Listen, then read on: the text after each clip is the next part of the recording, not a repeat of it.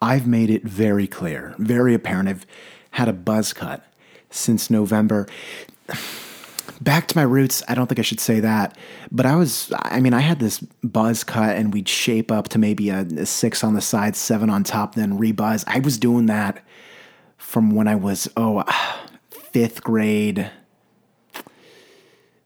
to maybe my junior year in high school. It's what I knew. And then Macklemore drops Thrift Shop. Next thing you know, slowly building up to that point. And I got to that point, by the way. I got to a very Macklemore-like state.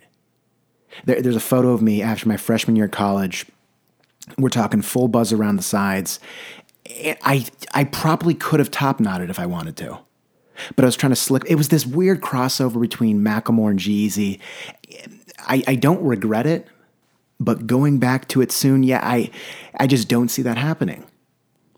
Let's understand a few things. So biologically speaking, and I think it's almost inherent, having more hair during the winter, that makes sense. Colder, got to stay warm. Less hair during the summer. I mean, dogs shed, that's a thing. Now that makes sense. I'm going to flip that script. This buzz cut, November to now, okay, time for a change. I was enjoying this Thai coconut soup. I don't want to botch the pronunciation. I believe it's Tom Kha Gai.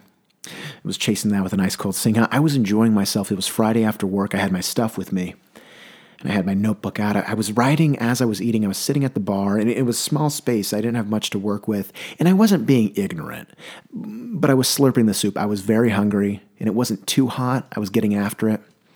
But as I'm slurping, kind of splashing some of that orange liquid onto my sheets of paper. And it's interesting because usually in terms of just getting liquid onto any piece of notebook paper, whether it's a journal, honestly, if it's a work notebook, if I'm just doodling, I kind of like when coffee splashes on there. It gives it a different vibe. And I think, honestly, Barnes & Noble, there's a period where they were selling notebooks that looked like they had coffee blotches on them. I don't want to use the word indie, but I think that's what they were going for. So I did that, not on purpose, but with a Thai coconut soup.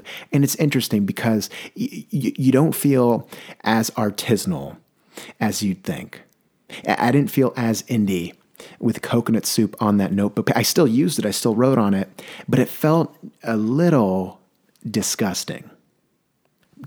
Closing it and I'm sniffing it a day later. It still smelled like it, but not as pleasant. Either way, trying to engage with the bartender, he wasn't really having it. I understood. I got my bill, a heavy tip, and I got out of there. Across the street, a barber shop. Hadn't been there before, but again, a haircut on my mind.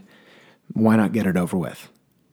I walk in, and it looked like the spot, industrial. And I think a lot of barbershops, at least in Portland, kind of give that vibe, very tough. It was a big space. They had some couches, magazines on this wooden table. It looked handcrafted. After briefly assessing the situation, I got my bearings and I walked to the front desk. It was a unique front desk. You're looking 4.5 feet tall, V formation. We're extending out the back. I'm thinking 7 feet in length. And at the front and center, the receptionist. I walk accordingly. Our interaction, not cold, but short. I'm not going to use the word sweet. Effective. Wait time 10 minutes, haircut $30. I'll do it. There's Dum-Dums, blue raspberry. I don't know what else I would have. Before I sat down, I thought to myself, I've got one Singha in my system. I got probably, 24 ounces of some sort of Thai coconut soup. I'd like another beer. Inquiring, are there beer options by chance? I didn't see any beer. I didn't see any beers at all. So it was interesting because I thought every barber shop will be stocked with beers. I thought that was a given. But I asked, do you have beers? She said yes. I followed her, leaving her desk situation. Keep in mind, she's got to go out and then back around. But stopping towards the back right, that end of that 7-foot plank, I make my way and find a mini fridge. The front part see-through. I saw every type of beer. I didn't recognize one.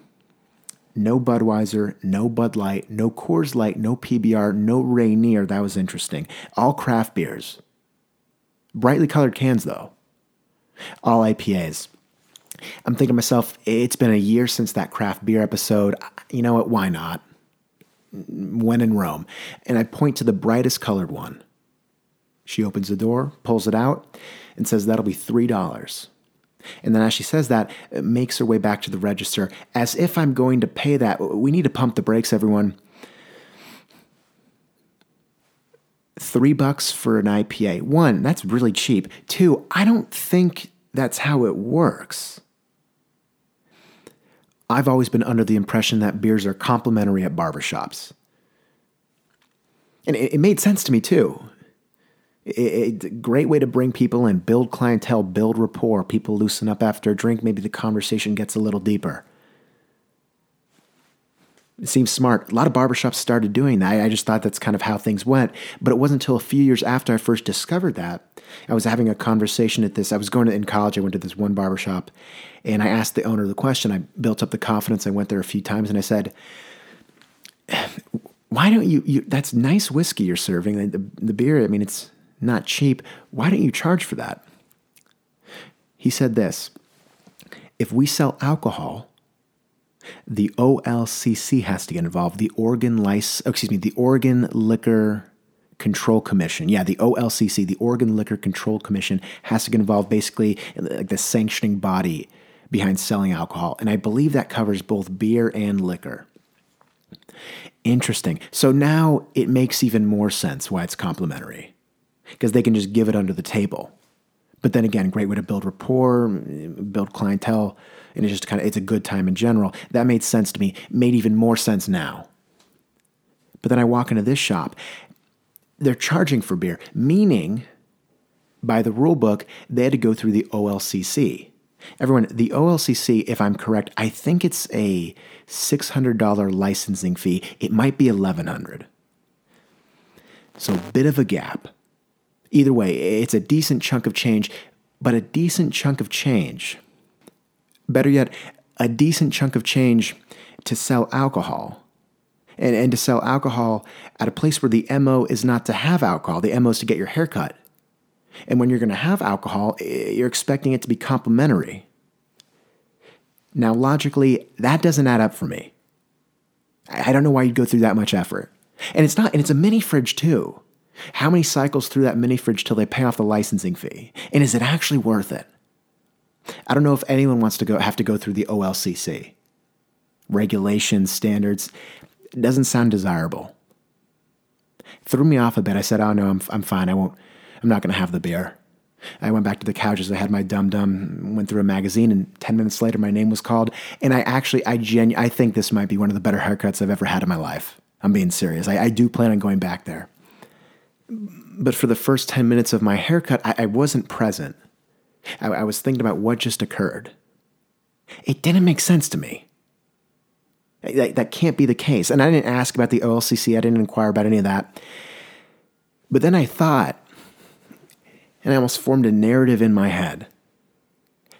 They don't have a license by the OLCC. They're selling alcohol under the table. To get dramatic, behind law enforcement's back. To get even more dramatic, everyone, I wasn't just at a barbershop. I think I was at a modern-day speakeasy. All the boxes are checked. And I think I know what a speakeasy is. I fantasize about it. Stay with me. We've seen the movie Great Gatsby. There's that scene where Gatsby's driving Tobey Maguire recklessly into the city. He almost gets pulled over, but then he flashes his pardon card by the chief of police. They walk into that barbershop. There they meet the guy. It's, I think, Wolfshire. He threw the World Series. He was a part of that. He gets a steam towel removed from his face. You can see his handlebar mustache. Seems like a really nice guy. They knock on the door, some sort of code at the back of the shop, and then they're led into I don't know how, sound-wise, it seemed really loud. There's a band. They're eating lobster. Everyone's hammered at like 11 a.m. I had that. Sort of. Same premise. At this barber shop. 8 p.m. on a Friday night. I think I found my new spot. Everyone, here's my thing. It's almost, or at least I thought, impossible to have a speakeasy in this day and age. Just because alcohol's legal. I didn't look at the fine print. I love it. The modern day speakeasy. my new barbershop.